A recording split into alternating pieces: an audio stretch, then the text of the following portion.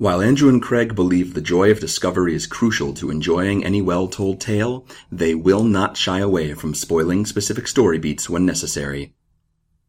Plus, these are books you should have read by now.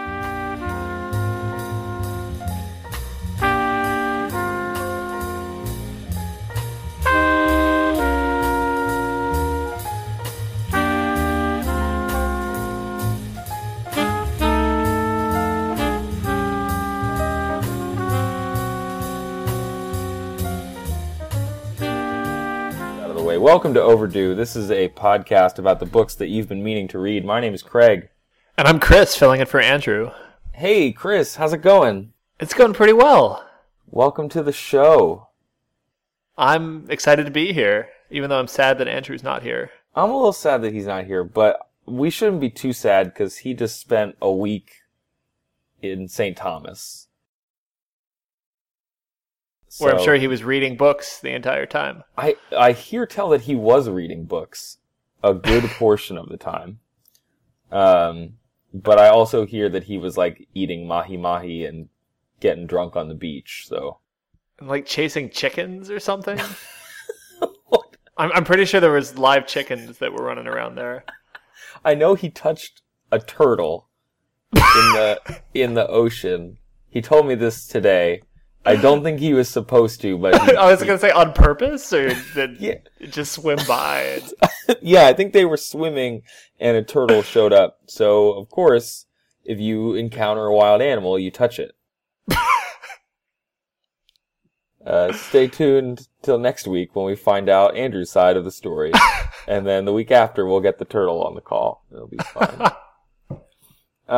So yeah, we've been talking about this for a couple weeks. Andrew got married, and so he went away, and Chris was kind enough to volunteer to fill in, and he also suggested a Murakami book, which is something we haven't covered on the show. And we'll get more into that a little bit later. But Chris, what kind of books do you like? Like, I feel like we're nearing 100 episodes of this show. People have a sense of just where Andrew and I are coming from and our general ignorance to books. I think, like, before this show started, I would have picked you to host a book show before me. But asking what sort of books I like is like asking what sort of music someone likes. It's a very well, and you will listen to question. anything. You will listen to any type of music at all, ever. And that's sort of how I approach books. I go through phases with how I read. Like, I'll go through phases where I read a lot of literary stuff, and then I'll go off on a big, like, science fiction tear and just read a bunch of sci-fi and fantasy. And right now I'm actually reading a lot of nonfiction for whatever reason. Like, I'm reading a biography of Leonard Cohen, and I'm reading some Plato, the philosopher. I'm reading both him and reading about him. So, a little bit of everything. Why would you read about Plato, Chris? I am Leonard Cohen, National Treasure, I understand. He's Canadian, though. He's not our national treasure. Canadian national treasure. I think he was in National Treasure. I don't know for sure. Why Plato? That's an odd... I mean, you are into philosophy, I understand that. But yeah. Why read Plato now, Chris? What does he have to offer us? I mean, are we going to talk about Plato on this podcast? Or are we going to talk about... I could spend the entire episode talking about Plato, but maybe that's for another time. Well, I am equally as equipped to talk about Plato as I am to talk about Murakami, so I think we'll be just fine. Do you have a favorite author, Chris? I like Thomas Pynchon a lot, and I like Thomas Mann, the German author, a lot. When was Mann writing? Mann was writing from probably like 1900 to about 1950 or so. Okay. He's one of those authors who I know existed, and that's about where my knowledge stops, and I kind of go back and forth between knowing that he actually wrote when you just told me to assuming that it was like 200 years ago. So, I think his most popular stuff was around the turn of the century, but he kept on writing up through World War II. Okay. All right. So what book did you read this week, Chris? So I read, and this is a Japanese book, so forgive me for my pronunciation, anyone who knows more about Japan than I do, but I read a book called Colorless, Tsukuru Tazaki, and His Years of Pilgrimage by the whom? author Haruki Murakami.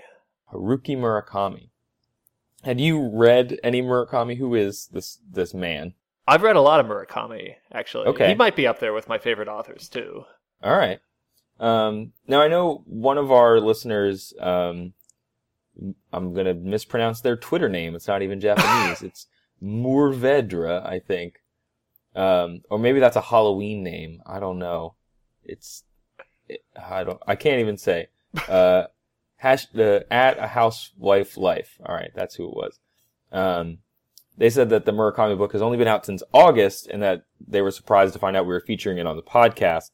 Now, I think we're doing it on the podcast because you had read it and felt it fit the podcast, right? Yes, and all right. As opposed to most Murakami novels, this one's actually pretty short. Really? Yeah, it's my copy's about 400 pages, but it's also a very small book. Like it's a hardback that's almost about the size of something that could fit in your pocket. So like chapbook size or something like that. Yeah. So I finished it in like a week or two. It wasn't a long read at all. Yeah, I guess by the time that I, as someone who kind of falls in and out of following any sort of contemporary fiction, by the time I had a sense of who Murakami was, 1Q84 was coming out, and that's like the infinite jest of Japan. Yeah. So what can you tell me about Murakami, Chris, as someone who's read a bunch of his books? So Murakami, from what I understand, worked in a jazz club as like a 20-something. Yeah, he did. And I want to say he traveled to America or maybe worked in American jazz clubs as well. There's some connection to America. And then he only started writing in his 30s. So a lot of his books actually have a strong connection to the West and to American pop culture. And a lot of his characters reference like jazz and rock music. And also figures like Shakespeare and Plato, which pop up all the time in like American and European literature, but I think is more exotic for Japanese literature to be quoting these people. Yeah, I think I read the anecdote, his own personal origin story, where he was like at a baseball game. He was 29 or something, and some American came up to bat and like hit the ball, and in that exact moment, Murakami got an idea for a book, and that became like his first book, which is the first one in the Rat trilogy, whichever one that is. And so he got really into American stuff because an American was at bat? No, he had already been reading, like Western writers like Vonnegut and Kerouac all his life. But it was that moment where he was like, I'm going to write a book now. And both of his parents were literary professors, so it's not like he was just some sort of, I don't know, just like, I don't want to say without being disparaging to someone, but it's not like he was someone without an interest in literary fiction. Yeah, I'm sure he had an education in this sort of stuff before. And yeah. My understanding was he was a bit of a hipster, that even if he wasn't writing, he was sort of hanging out in jazz clubs and getting in with that crowd, or whatever that crowd was in Japan. Yeah, because he was born when? In 1950?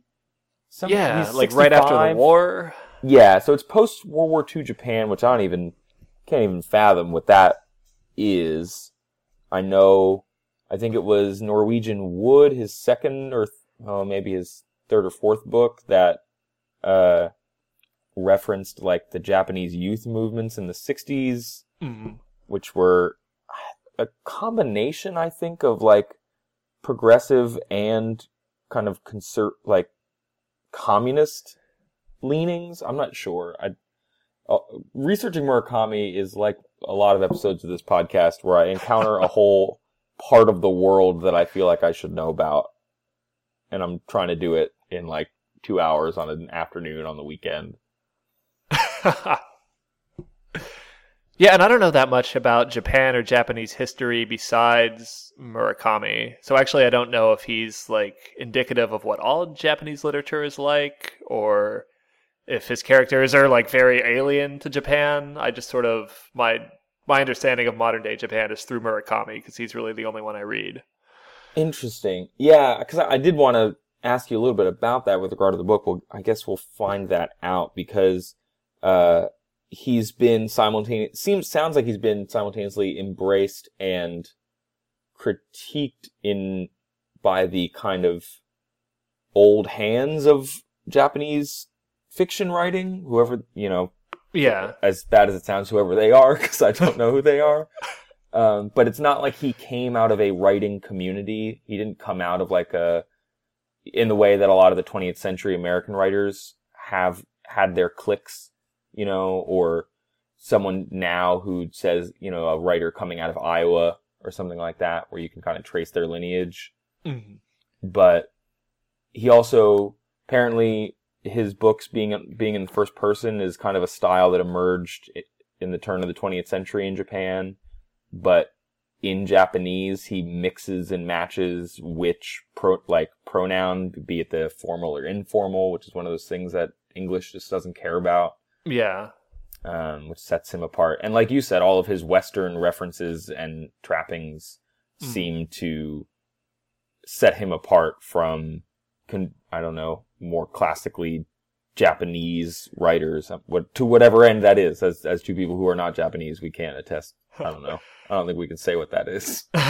I have read, and again, this isn't through experience, but just through my own sort of research, so a lot of Murakami's novels have sort of a protagonist who's a loner, lives by themselves, maybe doesn't get out a lot, and is sort of, like a self-contained individual. And This is not rare in America. That's sort of all our protagonists are the loner, tough guy, emotionally reserved type. Yes. But my understanding is in Japanese literature, it's a little different in a culture that very much values community and being part of a family unit and that sort of thing, that it's actually rarer to find these sort of protagonists that don't exist as part of some sort of larger community. Yeah, and I wonder, I'm sure there are all sorts of really way too big for this hour-long show questions about why a culture develops that mindset.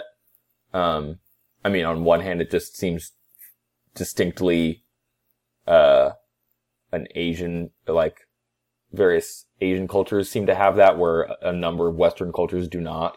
Mm-hmm. But yeah, you're right. Specifically, American culture is like, yo, you did that thing that you set out on your road trip to do.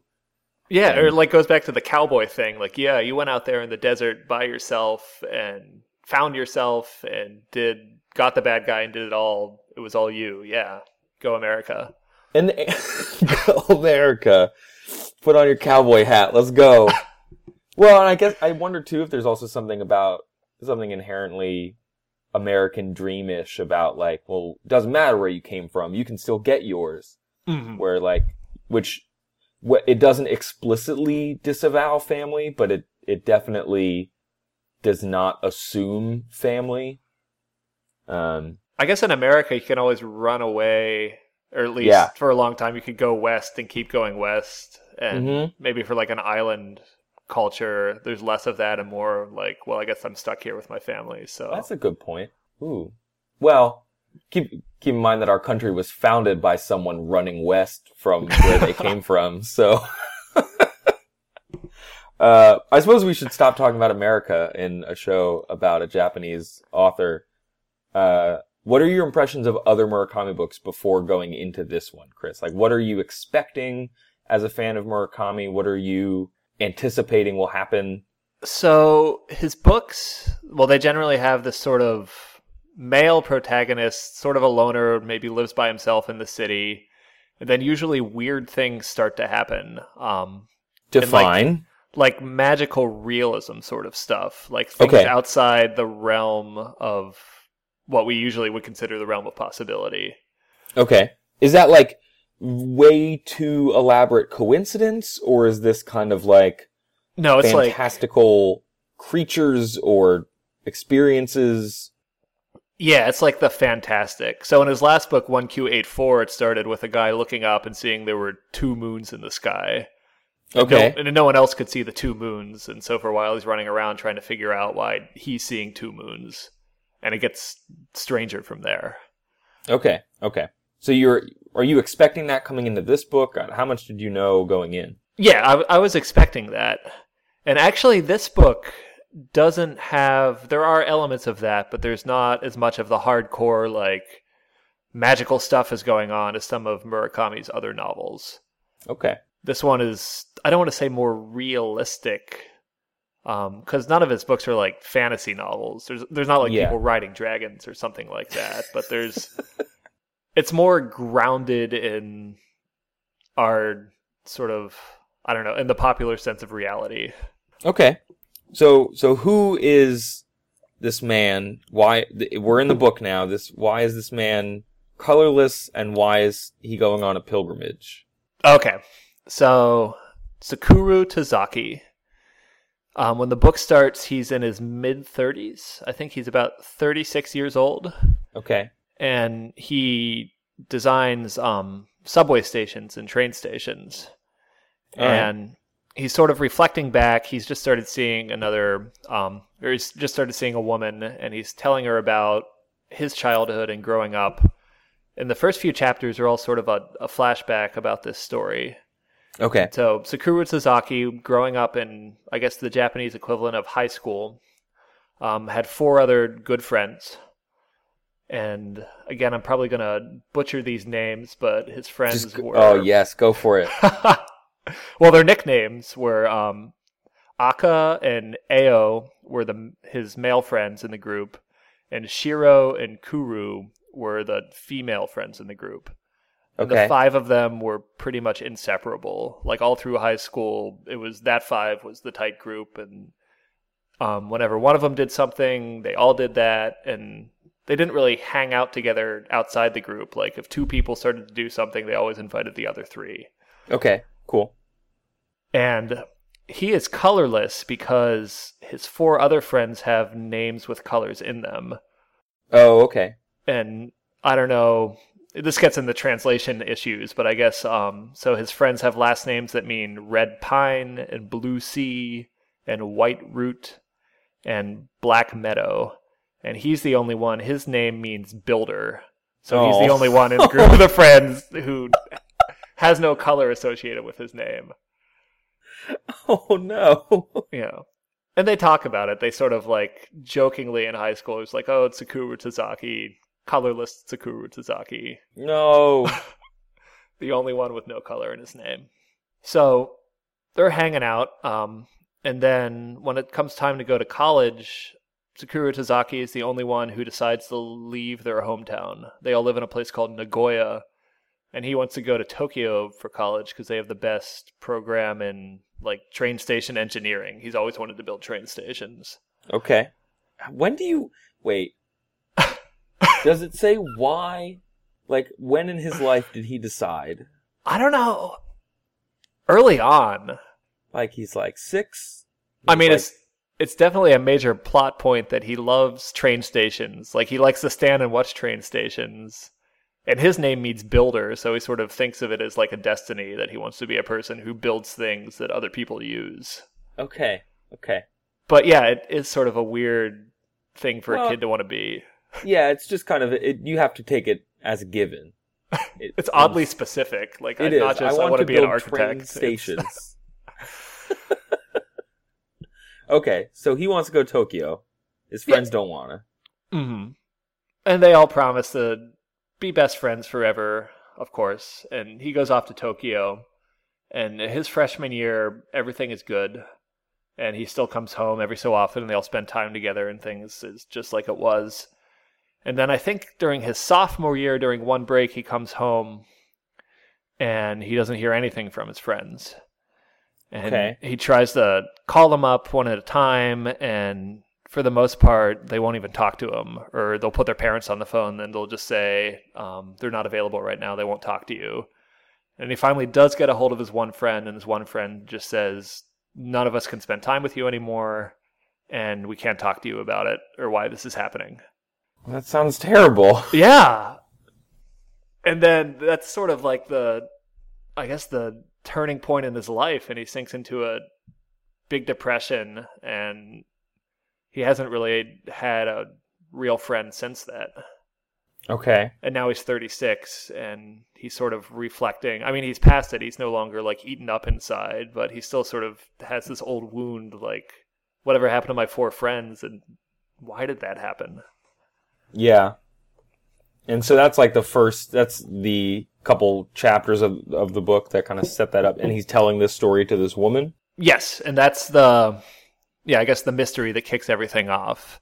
Okay. And the woman is saying, well, I don't think you've ever fully processed this, and I like you, but if you want this relationship to go anywhere, I think you need to sort out what happened with your friends and come to peace with what exactly happened.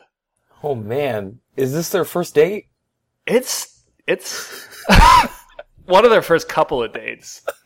Let me go to this great pizza place that I know. I'll take you out.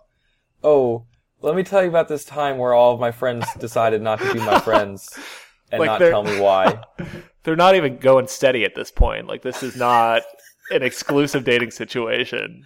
This is you won't wear my Letterman jacket, but I need to tell you about the time that all of my friends abandoned me. Don't worry, I'll get the check. It's fine. Yeah, I've had a nice time. I'd love to see you again, but you need to clear up 18 years worth of emotional baggage before. That's really harsh. Well, like, I mean, I guess in a way he needed her before he was going to go do that. But yeah, maybe I think he needed a buddy. She thinks she's doing him a favor, I think. Sort of. Of course she does. And in many ways, I guess she is. And I get the feeling that he's not normal in mainstream Japanese culture, that he sort of has no close friends, and he has a family, but he doesn't really spend any time with his family or seem particularly close to them. Okay. And I think he just sort of hangs out by himself and looks at train stations, so... Well... What are you doing on Friday? I'm just going to go sit at the subway stop, and I'm going to watch these trains go by. All right, well, we can't hang out with you anymore. Because we are not trains, and you love trains, I guess. And so, yeah, deep down, he wonders if he was always the colorless one in the group. I guess metaphorically, as well as through their names. If he was the one that no one really liked, or the one that just didn't have anything to offer the group. So, like, if there was a Power Ranger who did not have a costume, or did not have his own, like, giant robot. Yeah, or one who did, but just was pretty lame. Like,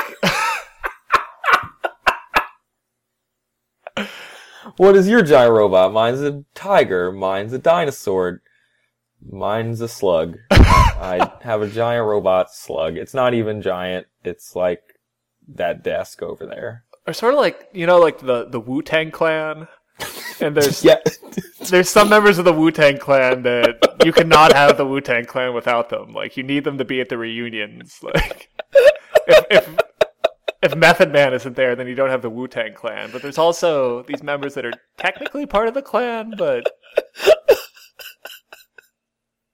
Do you know any of their... Like, I know Ghostface Killa. I know him. He's an integral part of the clan, I think. But, like, Capadonna, I think, is one that...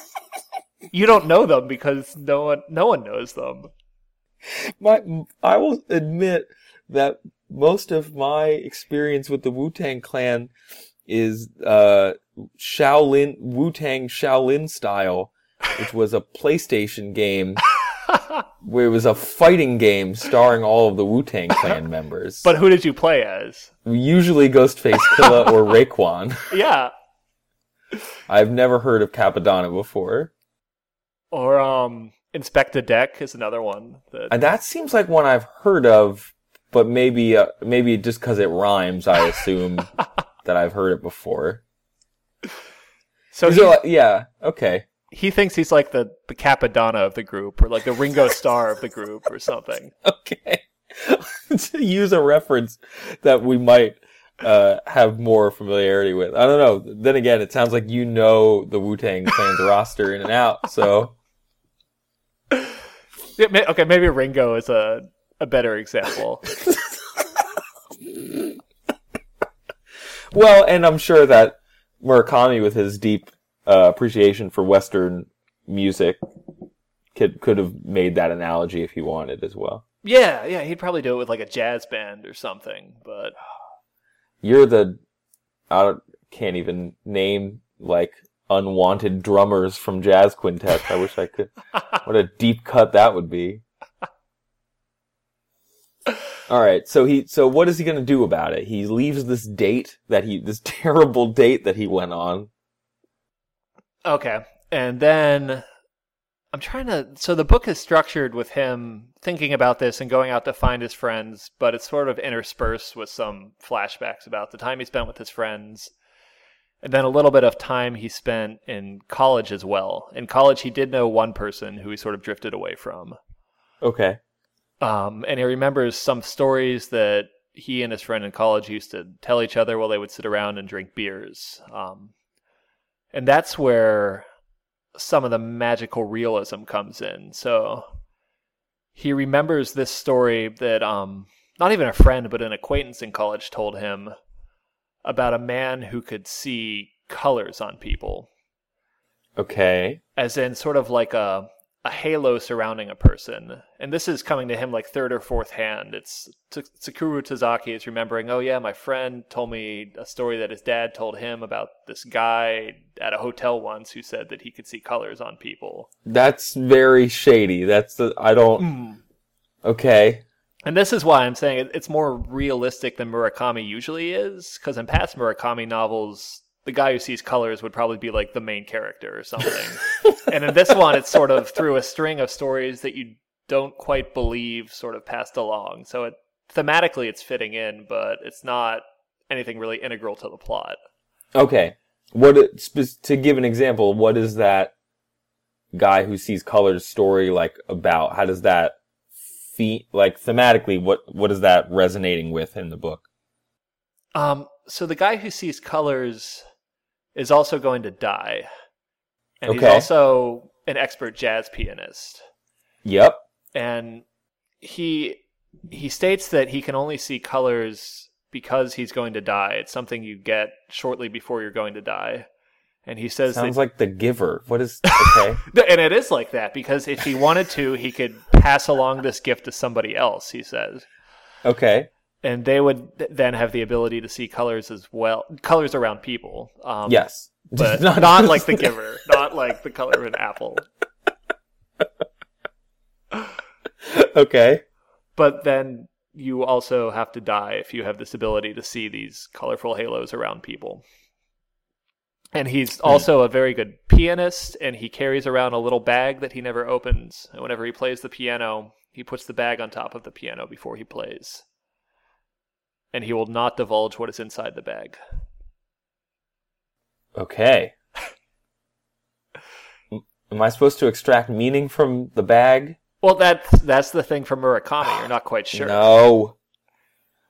It was actually nice because I read this book a couple of weeks ago and I was sort of flipping through it for this podcast, and a lot of things that you read the first time, you're like, well, that's weird.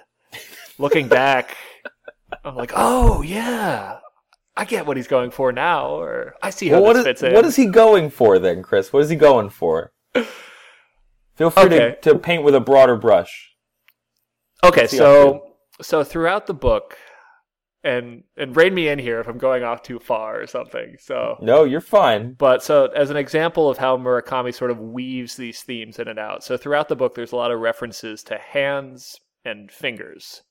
Okay. So Tsukuru Tazaki and his 4 friends consider themselves as like a hand. They were a group of 5 that were always together, like the 5 digits on a hand. That's a wonderfully poetic thing that, like, as you say it right now, I instantly think that it is far more fitting in a piece of Japanese literature than Western literature. You know what I mean? That seems like I don't know. It seems like it came out of like a koan or something. I don't know. Yeah. Okay. It's like haiku-esque. Yeah. That's a word. Yeah. So you have that. People keep bringing that up. And then one day when Tsukuru's at work, one of his coworkers comes in for building a train station and says, oh yeah, once when I was digging up to build a train station, I found a little bottle in the ground with vestigial fingers, like an embalming fluid, buried far underneath the ground. That's gross. Yeah. And then they go into this big conversation about how it must suck to have 6 or 7 fingers, and people who do that might cut them out. But but maybe you could be a better pianist if you had 6 or 7 fingers, but maybe not. Maybe 5 fingers is the perfect number of fingers to play the piano. And towards the end of the book, Tsukuru thinks back on the story of like the piano player in this bag he always carried around, and wonders if perhaps that once upon a time this piano player did have 7 fingers and cut off the 2 fingers he didn't need and carry them around in a bag for the rest of his life as a talisman when he played piano. Why do I need extra fingers in a bag so I can play well? That's like a reminder that, yo, don't forget your other fingers? Or like magic or something? I don't, because he can also see colors. Okay. So I guess like the whole takeaway or the whole thing I took away from this is it's just meditations on what is either like friends or fingers, like how many things should be in a group. Is it ever appropriate to cut things out of a group? What is the price you do if you do that? What happens to the people who are cut out of the group? Are they really superfluous, or did they maybe contribute something to the group that you didn't know was there until it was gone? Oh. But it's never really like laid out. It's just all these weird finger stories are being thrown around throughout the book.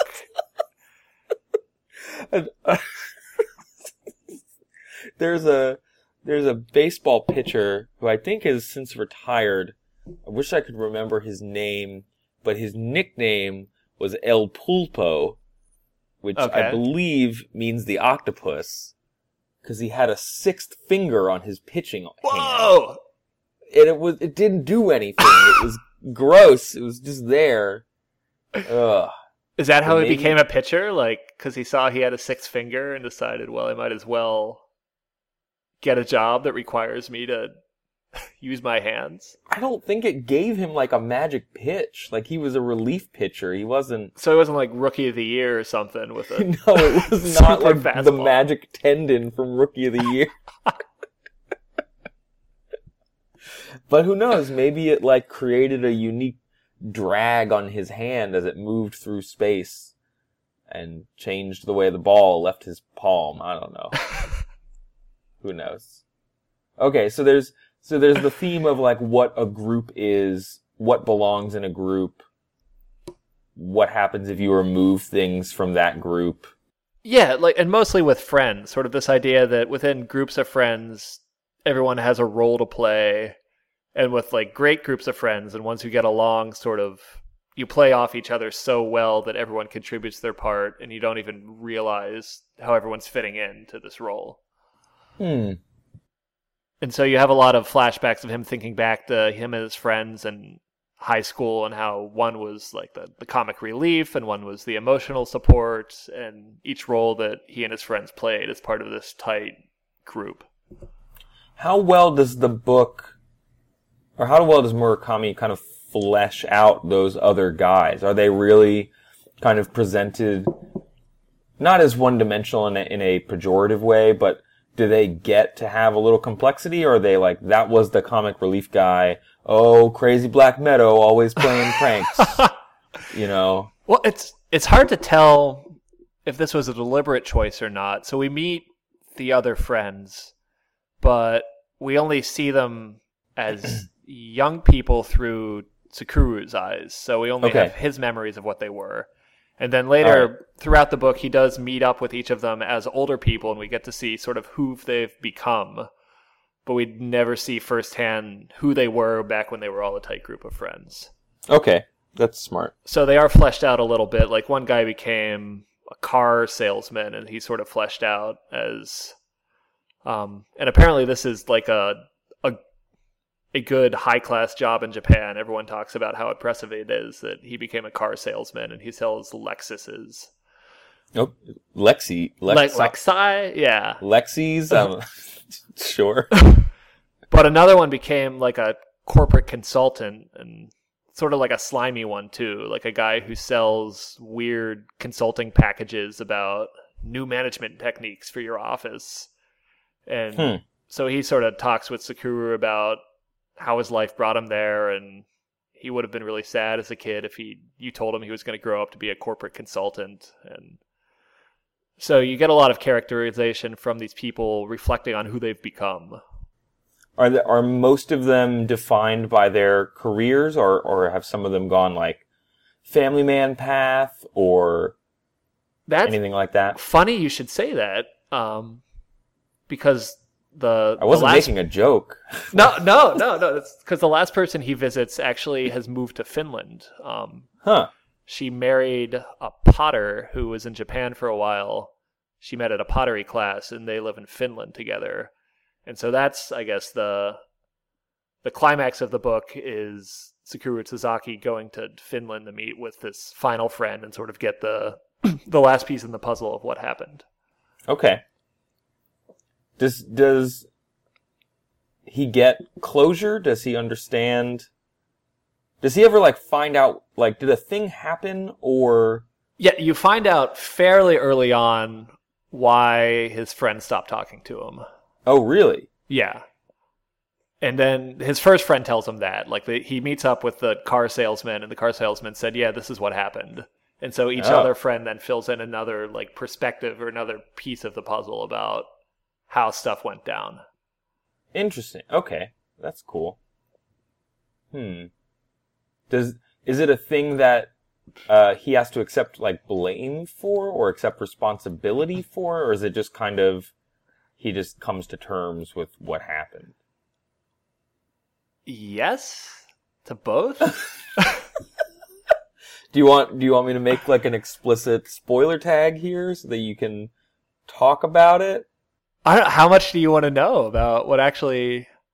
Well, now I personally want to know. Okay. And we've been talking for over half an hour about this book now, so I think if people are by now, people should know if they're interested to go find out themselves. So turn off the podcast now. They can pause it and then read the book.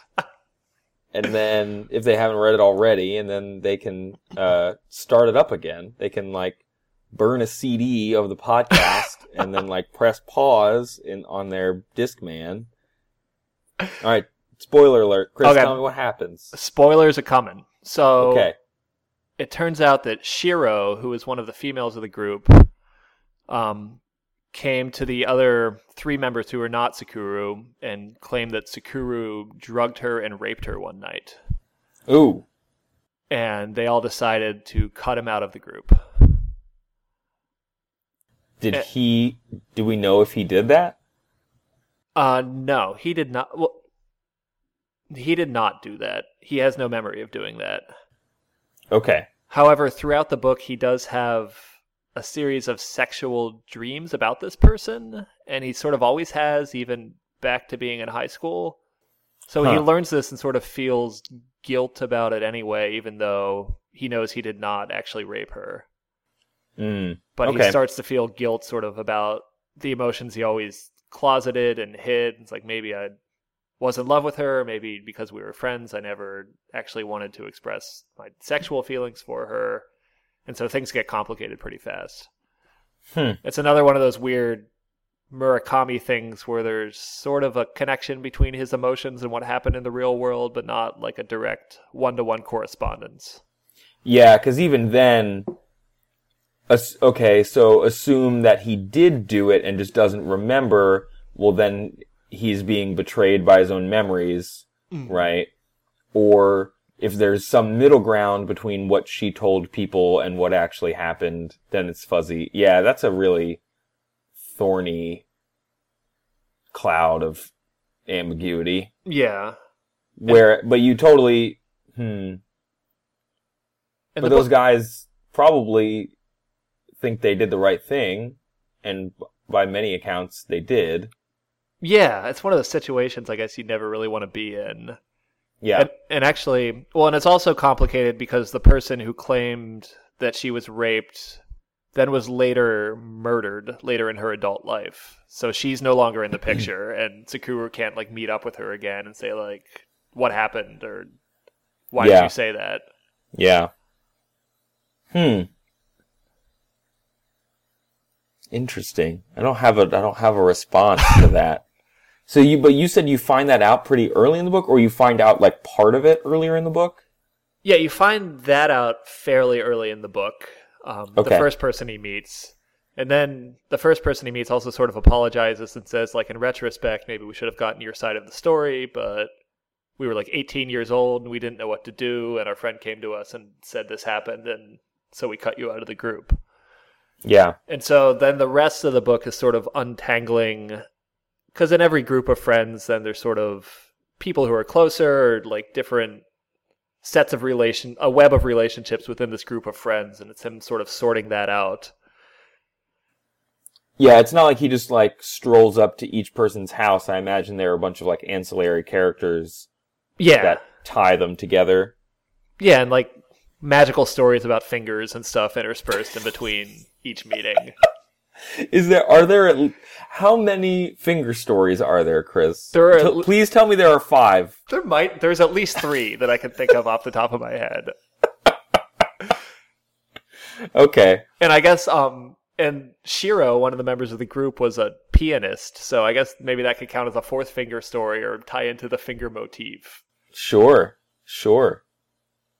All right. I guess we're coming out of Spoiler Town now, if people are checking in. As someone who's read a bunch of other Murakami, Chris, like, where does this fall for you? Where is it kind of different? Where is it more or less satisfying? This one is actually way more introspective and has a lot more character development than some of the other Murakami I've read. Okay. Like, a lot of his other books are huge, and all sorts of crazy things are going on, and there's 2 moons and secret races of little people, and wait, yeah. Did we read the wrong book? Wait, you gotta tell me, is this QT84? Yeah, this is QT84. What is your preferred pronunciation of that title? I go with 1Q84, but my understanding is it's a pun on 1984 that doesn't work in English. Yes, because of like the similarities between the letter Q and the letter 9. Yeah, it's supposed to be like Mystery 84 or something like that. Ooh, I like that title better. I like that title way better. It sounds like it's the 84th in the Mystery series. Mystery 84. Oh, I want to start. Man, if I could make like a big movie franchise out of like with no prior career leading up to it, I would totally start like with number 4. Oh God, that'd be great. Why are there little people in QT84, Chris? You know, I read all 1,000 pages and I couldn't tell you. I don't know. Okay. And by little, you mean like... I mean like literally little people. Okay. Like borrowers? You don't quite know what they're about. 1Q84 is a weird. This book also, Colorless Tsukuru, has way more closure than 1Q84. Okay. Not everything is wrapped up neatly, but he sort of reached the end of his emotional arc by the end of the book. Whereas in other Murakami I've read, a lot of them end on cliffhangers or without really tying anything together. What is there anything about this book that you think either gets lost in the translation or anything that kind of shown despite it being in translation? Because he's doing all of his is he doing all of his translation himself? No, someone else does it. Okay.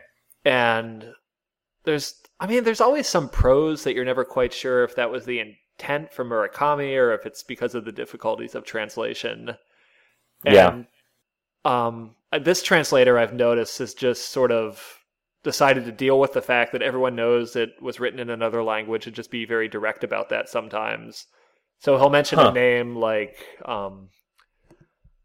so his friend Aka, that actually means red, or Akamatsu has the word for red in it, and it'll just say, rather than like trying to make a quirky translated name like Redman or something, it'll just say Akamatsu, which means red in Japanese. Oh, really? It'll just say that like in the prose of the book? Yeah. That's smart. Okay. It doesn't try and pretend like this was actually written in English. I heard something the other day about how in all of the different languages of the Harry Potter books, they have to change Tom Riddle's name to make it line up with whatever that language's version of I Am Lord Voldemort is. Oh, no. So, like, in French, his name is something weird because you have to say, Je suis Lord Voldemort or something.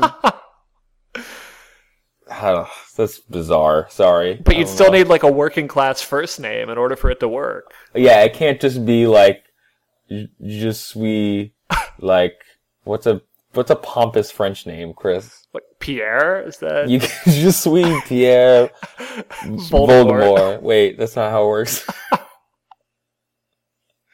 Je suis Pierre Enigma. It's not the same. And how would that work in languages that don't use the Roman alphabet?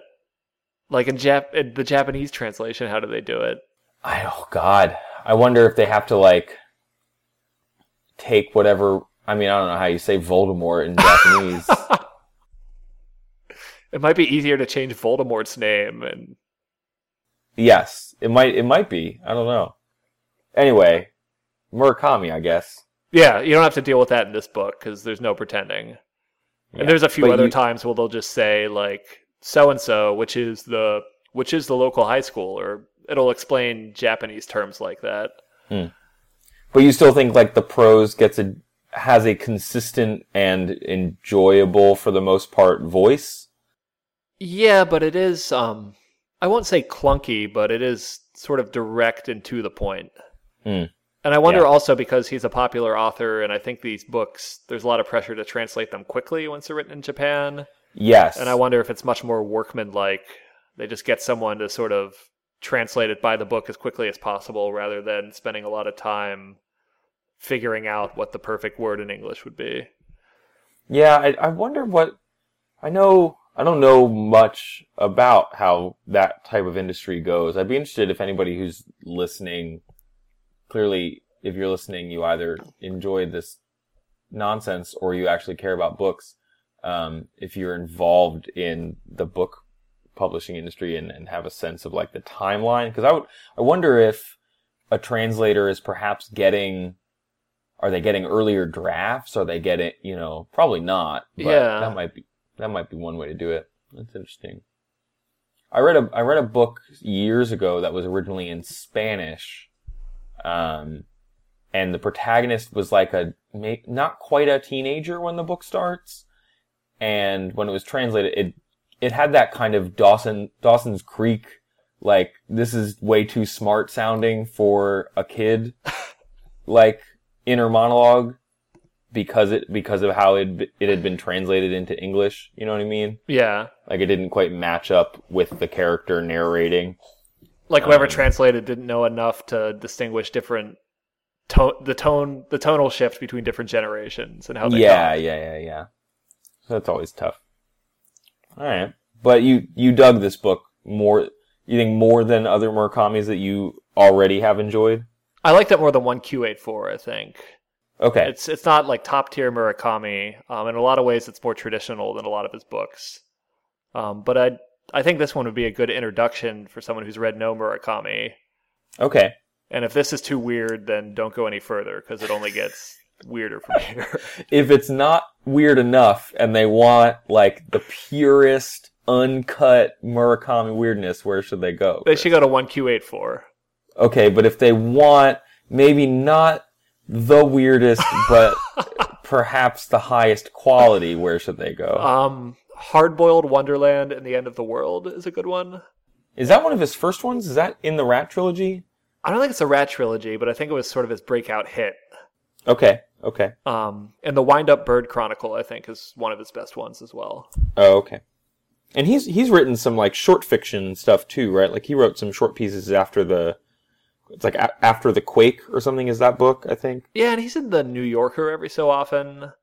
All right. And I think he's written at least one nonfiction book on that cult of people in Japan that launched poison gas attacks in the subways. Oh, yeah. Mm-hmm. And I think he wrote a book about, is it about running or is it about bike riding or jazz music or something? He is a runner and a jazz aficionado. It's called like What We Talk About When We Talk About Blank, and I can't remember. Is he the one who started that?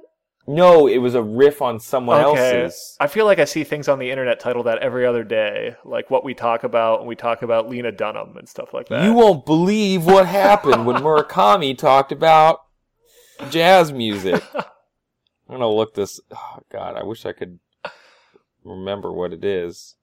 Nope, that's not helpful, Wikipedia. I don't want to know just about the character Oh man, this is wonderful radio. This is what I talk about when I talk about running. There you go. All right, so I was right. Glad we sorted that out. I did not know about that one. Interesting. All right, it's like I read a book by David Byrne all about bike riding. It was weird. Did he talk about music at all, or just bike riding? Mostly bike riding. Mostly bike riding and the different cities in which he's ridden bikes. That sounds like it could be a good series of books. Professionals writing about things outside their area of expertise. Yeah. Music? I'd want to know about... I want a book by Daniel Day-Lewis about that time he learned to be a carpenter and told everyone he wasn't acting anymore. And then he came back and won 2 Oscars, so... I thought he was a cobbler. That's probably right. I don't know. Someone was... I don't know. You can build a shelf out of shoes. If you're Daniel Day-Lewis, you can. Day-Lewis. You and I could not. I build your shoes. Oh, man. All right. So if you wanted to build a shelf out of shoes for us, you could email the eBay link to us at overduepod@gmail.com. You could tweet pictures of it to twitter.com/overduepod or post them on facebook.com/overduepod. I want to thank Lee and Nada Morconi and Laura and Muvedra, who I referenced earlier. And someone else on our Facebook page gave us a shout out. I don't remember who. But yeah, we like it when you guys reach out to us on social media. A bunch of people wished Andrew well on his wedding. Chris and I can attest that it was pretty cool. It was a good wedding. Well, it was pretty good. Chris, do you know offhand where people can go if they wanted to find out more about our show? They could go to the website, overduepodcast.com. That's correct. What else is there? Do you know what else is there? There is a Twitter. Okay. Overdue Pod is the Twitter. Yeah. I told them about the Twitter and the Facebook. What else is on the website? Well, you can find what you're reading next. What are you reading next? I think Andrew read Gone Girl on his break. So we'll probably talk about that. I'm wrapping up a Michael Chabon book called Summerlands, which I'll probably do on the show. That one fits in the it's overdue because it's been on my shelf for 3 or 4 years, and it's by an author who's quasi well known. Probably more than quasi. He's the Cavalier and Clay guy. So yeah, and you can also find links to these books on Amazon, which you can use to help support the show if you buy those things, as well as our RSS feed. So you can subscribe to it if you don't like iTunes. But if you do like iTunes, you can subscribe to us there and maybe leave us a review, which is how more people find us and more people subscribe to us. Chris, thank you so much for doing the show. Yeah, thanks for having me. This was a lot of fun. I hope you had a good time. Yeah, I hope I didn't talk about fingers too much. No, I think you talked about fingers the right amount. We don't have like a finger quotient on the show, but maybe based on today's discussion, the quotient is either too high or too low. We need to find... You don't want to have extraneous fingers, but maybe they were there for a reason the whole time. Maybe you'll miss them when they're gone. Maybe I will miss them when they're gone. I'll miss you when you're gone, Chris, from this podcast in like 2 minutes or whatever. I started saying that sentence and it sounded like a threat, and I needed to fix it. And thanks everyone who's listening. Thank you for listening, and you'll hear us next week. And in the meantime, try to be happy.